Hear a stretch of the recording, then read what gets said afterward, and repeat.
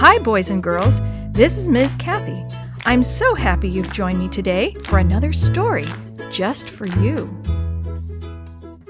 Help! By Peggy Hodges. Hey, Brad, what are you doing in Mr. Watson's boat? Greg called. That's strictly off limits, you know. Don't worry about it. Mr. Watson was called back to the city to tend some important business, and he asked me to keep an eye on his boat while he was gone. I bet you're not supposed to run it, though. You know how fussy he is about the thing.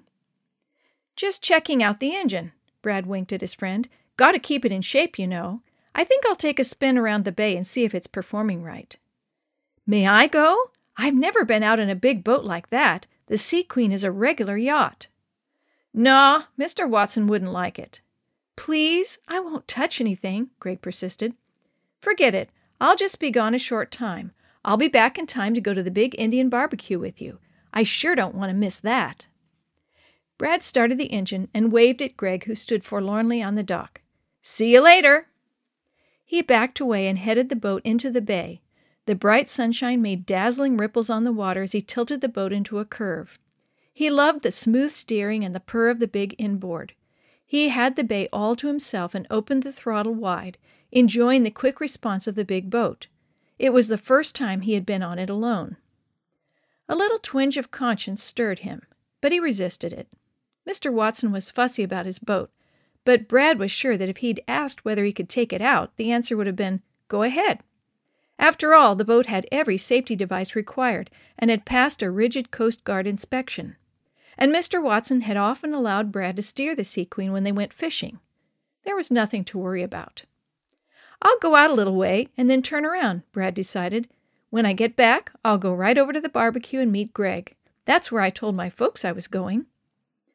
Brad leaned back in his seat as he skimmed over the waves. When he saw the torpedo-like log looming in the water, it was too late. He hit it head-on, and it ripped through the shining mahogany of the boat. A loud boom rang in Brad's ears as he crashed into the side of the boat, his leg twisting under him. He lay there dazed for a few moments. Then a movement of the careening vessel catapulted him overboard, and the pressure of the water seemed to explode in his head. He flailed his arms and rose to the surface. In spite of the pain throbbing in his right leg, he desperately treaded water and looked at the distant outline of the shore. He tried to think, but his brain was slow to respond. How far was he from shore? He figured maybe 2 miles, and he was thankful he was a good swimmer, but how far could he swim with his leg injured? Maybe he had broken it. Everything had happened so fast that he couldn't believe it. A few minutes before, he had been full of an exhilarating sense of power as he steered the beautiful boat, and now he was in the ocean, aching and benumbed. He looked for the Sea Queen. It seemed far away, but he determinedly swam toward it. It took a long time to get close to it. What he saw made him sick. The boat was almost completely underwater and sinking fast. Gritting his teeth, he dived for the whiteness of a lifebelt shining through the roily water and pulled downward on it. Then he tried yanking upward to release it from the boat, but it was no use. The clamp was too tight. He couldn't budge it. The log that had done all the damage was floating nearby. He swam to it and tried to slide over it, but it was so water-soaked that it gave no more support than a bottle cork. He sank, swallowing a mouthful of salty water. Struggling to the surface again, he tried to hold onto the soggy log, but it rolled over, tipping him into the water again. He tried a few more times, but then gave up. It was no use. He shook his head and tried to think what to do.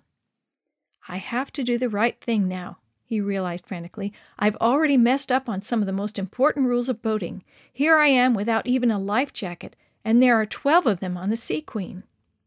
These thoughts didn't make him feel any better. Mr. Watson allowed no one on his boat without a life jacket. That was a must. The first thing he did when he took people out was hand them each a life jacket. But I was going for such a short ride, Brad thought. He knew that was no excuse as he wryly compared it to the one given by people who didn't fasten their seatbelts because they were just driving around the block. He couldn't excuse his actions. He just regretted the carelessness with which he had jumped into the Sea Queen and headed into the bay. He stared at the setting sun that was turning the shoreline a deep red. Treading water, he wondered whether to try to make shore or rest on his back, hoping for a boat to come along. Soon it would be too dark for anyone to see him. No, his best course would be to head for shore. His leg felt better, so he decided it wasn't broken after all. He kicked his shoes off and wiggled out of his wet jeans. There, that felt better. At least he wasn't hungry. He was thankful for the big lunch his mother had made him eat before he left. Thankful, too, for his good health and the swimming lessons that, combined with his husky build, made him a strong swimmer.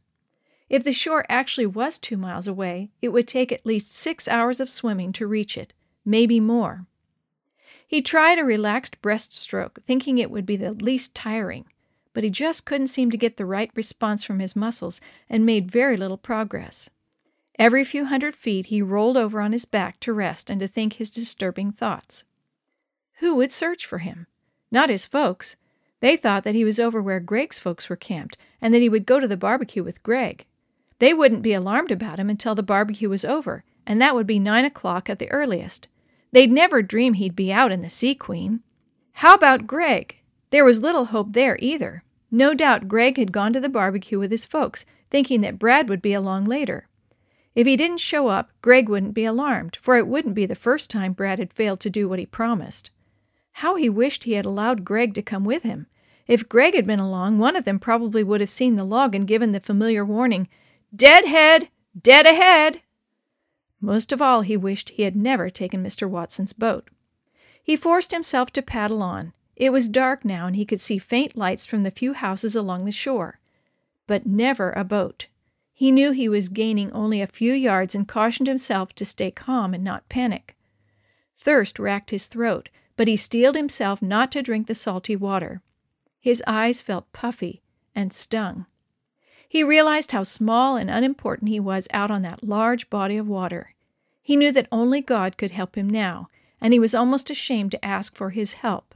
Finally, though, he closed his eyes and prayed, asking forgiveness and renewing his pledge to be faithful. A bright moon turned the dark water an eerie silver, and he knew it was late, very late.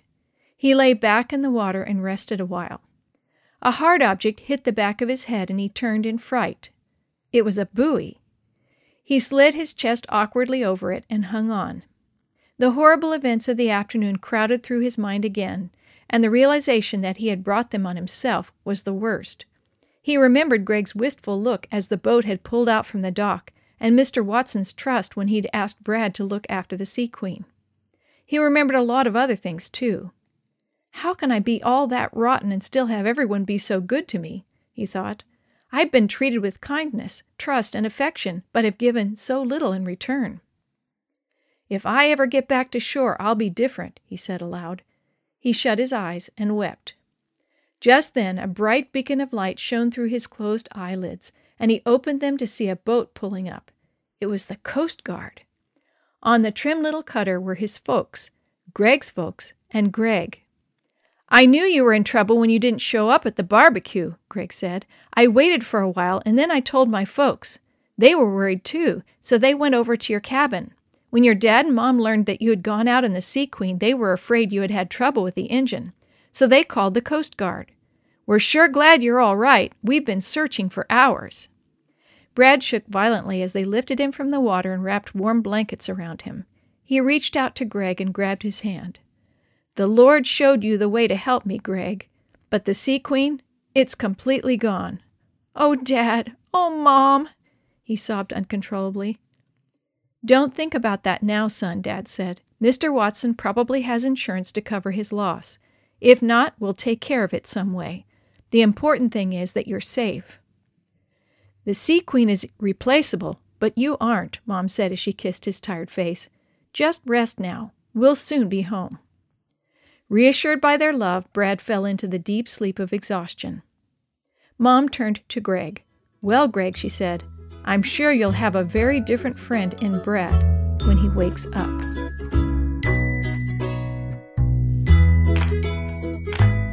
The story you have heard today is from Guide's Greatest Stories, written by various authors and compiled by Randy Fischel, and used with permission from the Pacific Press Publishing Association. If you're interested in any other books published by the Seventh-day Adventist Church, please visit AdventistBookCenter.com or call 1-800-765-6955.